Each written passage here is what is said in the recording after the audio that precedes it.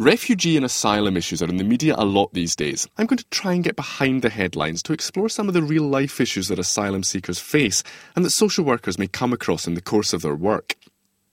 Sally Daghlian is the Chief Executive of the Scottish Refugee Council based here in Glasgow.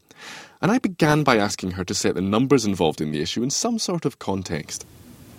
Well, the numbers of asylum seekers across Europe have been reducing over the last few years, and the numbers within the UK have reduced by 40%. So if you put all of the asylum seekers in the UK into Hampden Stadium, there would still be room for a few thousand Scottish residents.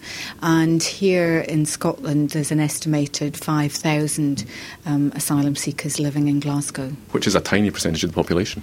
It's a very small number, and one of the biggest problems at the moment is that the public perception is that we have hundreds and thousands of people coming here, that the UK takes far more people than anywhere else in the world. Whereas the truth is that most asylum seekers and refugees are living in the developing world. Most of them don't get as far as Western Europe. And in terms of the UK being the fourth or fifth wealthiest economy in the world, then it seems to me that we should be able to provide a welcome and support to those small numbers of people who actually come here seeking our protection.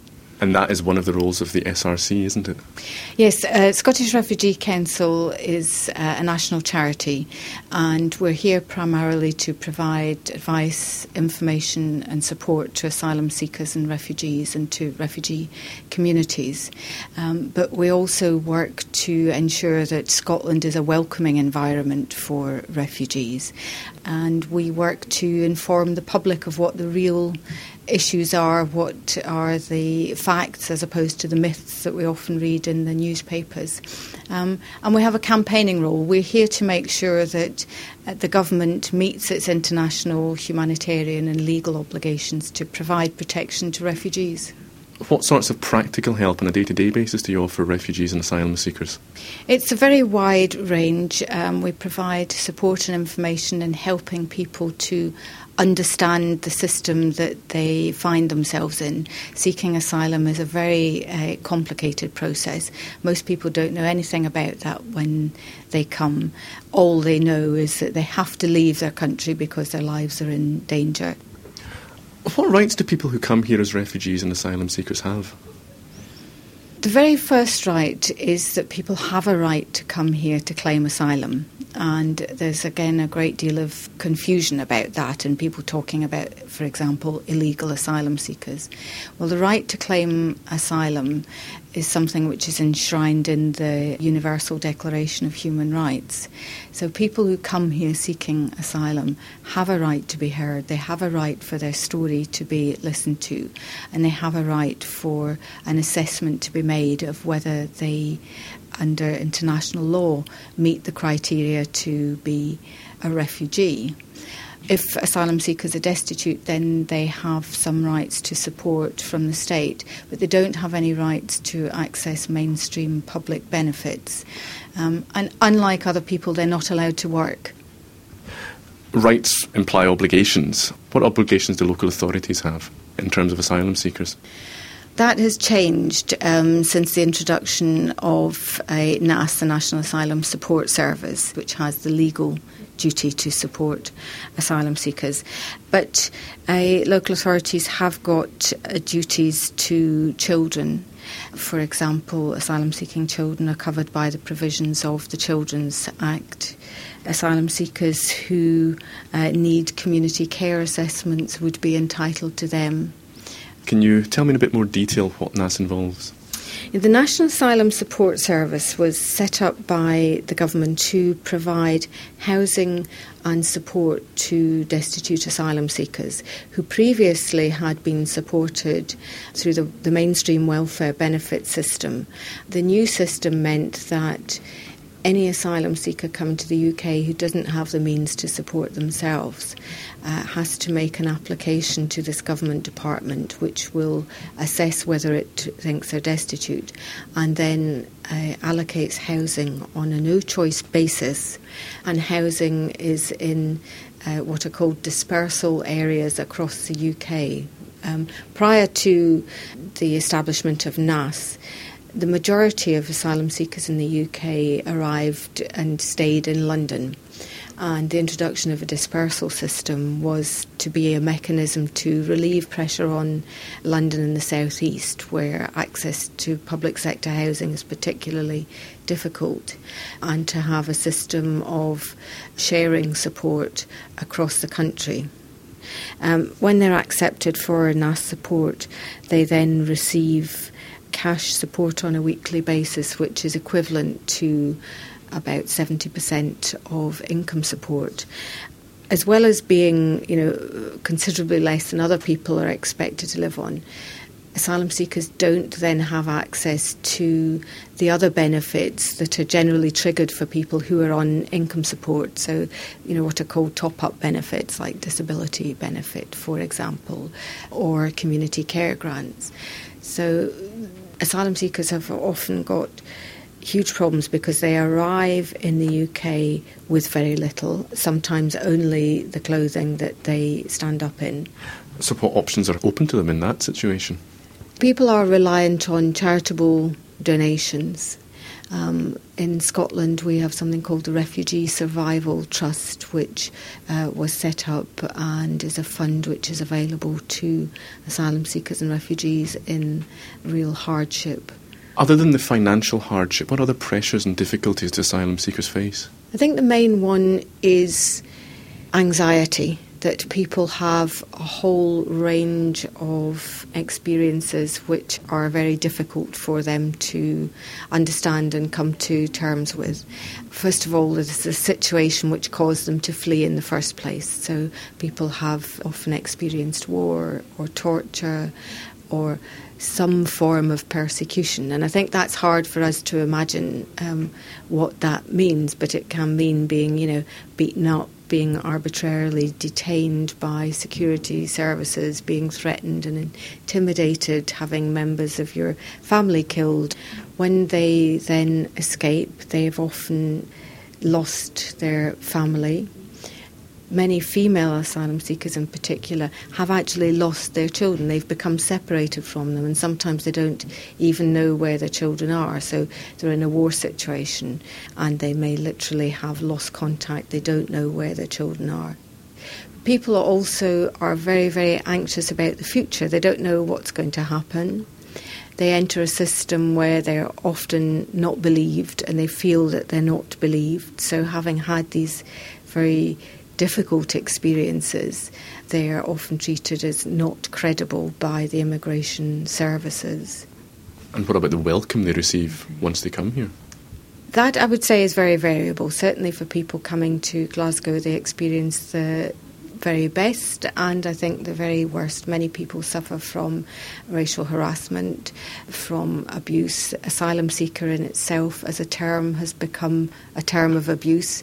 People feel then that there's a real stigma and a shame attached to being an asylum seeker. And wherever people go, they're asked about their immigration status. And often that's in a negative way. There's a suggestion that, well, if you're an asylum seeker, you must be a scrounger. And does that make it difficult in itself to access services? People are sometimes asked about their immigration status when they're trying to access services. And in the majority of cases, there's absolutely no reason why that question is being asked. Sometimes asylum seekers are casually asked by service providers, why are you here? And people, when they ask those questions, I think don't have an appreciation of the trauma that people might have experienced and the very difficult circumstances that they've fled from. So these are questions which are very difficult for people to answer if it's not in an environment where people feel safe and feel comfortable. Talk me through some of the other barriers to accessing services that you mentioned. Well, I think the biggest barrier is knowledge, that people actually don't know the range of services that exist. They don't know what their entitlements are. They don't understand how things work here. I mean, many asylum seekers in the UK are people who've come from professional backgrounds. They have been business people. But when they come here, They have lost the status that they had. They lose a lot of their self-esteem along with that. And then they find themselves within a system that they don't understand. And that's very, very disempowering. Some services that we have here and take for granted aren't the same where they come from. So, there isn't a concept in many countries of social work services. People have no idea what that means or what support you might be able to receive. And of course, these sorts of problems are compounded by language. Many of them may speak 3 or 4 other languages, but many will arrive here without English, and of course that then is a huge barrier. What particular pressures do children face when they come here? Children, like adults, have to cope with unfamiliarity. But children are very adaptable, and I think we often see that children, adapt more quickly than their parents. They certainly pick up language skills very quickly. But of course, children face particular problems here. Sometimes they're inappropriately used as interpreters for their parents. There is an element of loss of childhood for some refugee children. Sometimes they're living with parents who are, very traumatised or who are not dealing well themselves with the situation. So, children to some extent become carers for their parents. And of course that has all sorts of implications for family dynamics and relationships, as well as for children's own self-esteem. And do women face any particular difficulties? Many women find themselves on their own as asylum seekers, living in a culture which is very different. And they've often come from cultures which are very patriarchal, and suddenly they find that they are having to do things here and make decisions that they wouldn't have done at home. And that can also have an impact on relationships within the family. We still in this country do suffer from a certain degree of gender discrimination as well. Does that apply to asylum-seeking women? I think it does. I think people often make assumptions as well about refugee women. And actually the things I've just said might contribute to that, because it's very important that we don't generalise about asylum seekers and refugees. Amongst the refugees here in the UK, there are women who have, held high-powered jobs within government ministries or in universities. They are highly skilled, well-educated, articulate, and actually people don't expect that. We've talked about the NAS system. Do people fall out with the NAS system, and why? People do fall out of the system, but the biggest problem is for people who have been refused asylum and who then have their NAS support terminated because they're no longer eligible. In many cases, people are still going through legal processes, and in fact they are eligible, but you have to go through a process of reapplying, so there can be a period where people have no support.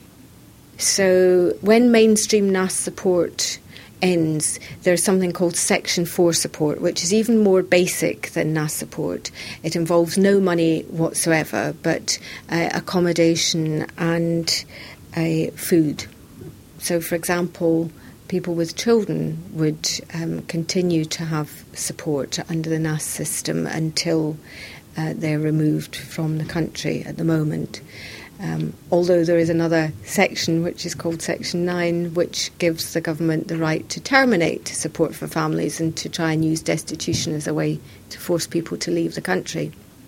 In what circumstances can you envisage social workers becoming involved with asylum seekers? I think that there are a whole range in relation to the normal, family issues, family breakdown, child protection, special needs, sometimes in areas where people have got mental health problems, psychiatric problems, and particularly unaccompanied asylum-seeking children. I mean, they're one of the most vulnerable groups of asylum seekers. And under the current legislation, unaccompanied asylum-seeking children are the responsibility of social work departments, so they should receive care and assistance from social services rather than from the NAS mainstream system. But one of the problems is sometimes social workers don't themselves fully understand the asylum process, so there isn't independent adult guidance to support the child through that. In our experience, and we've carried out some research in Scotland, the support that separated children get varies considerably, and sometimes social work departments don't fully understand their obligations. So what advice would you give to individual social workers about dealing with asylum issues, dealing with individual asylum seekers?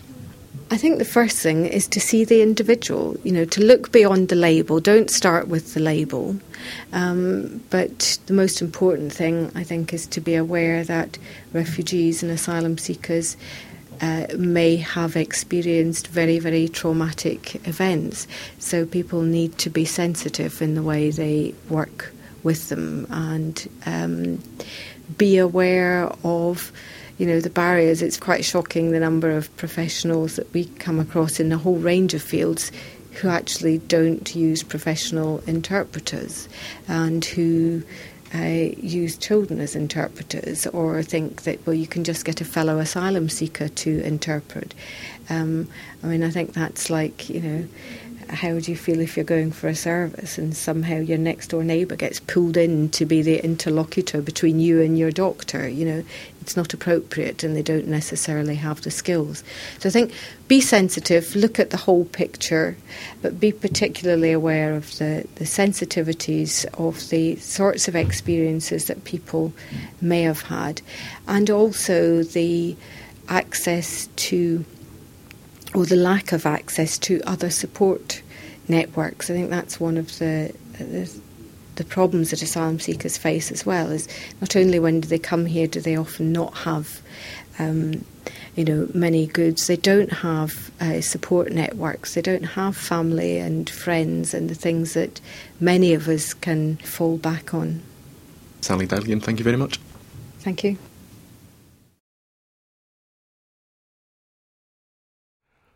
From the Open University. For more information, go to www.open.ac.uk/use.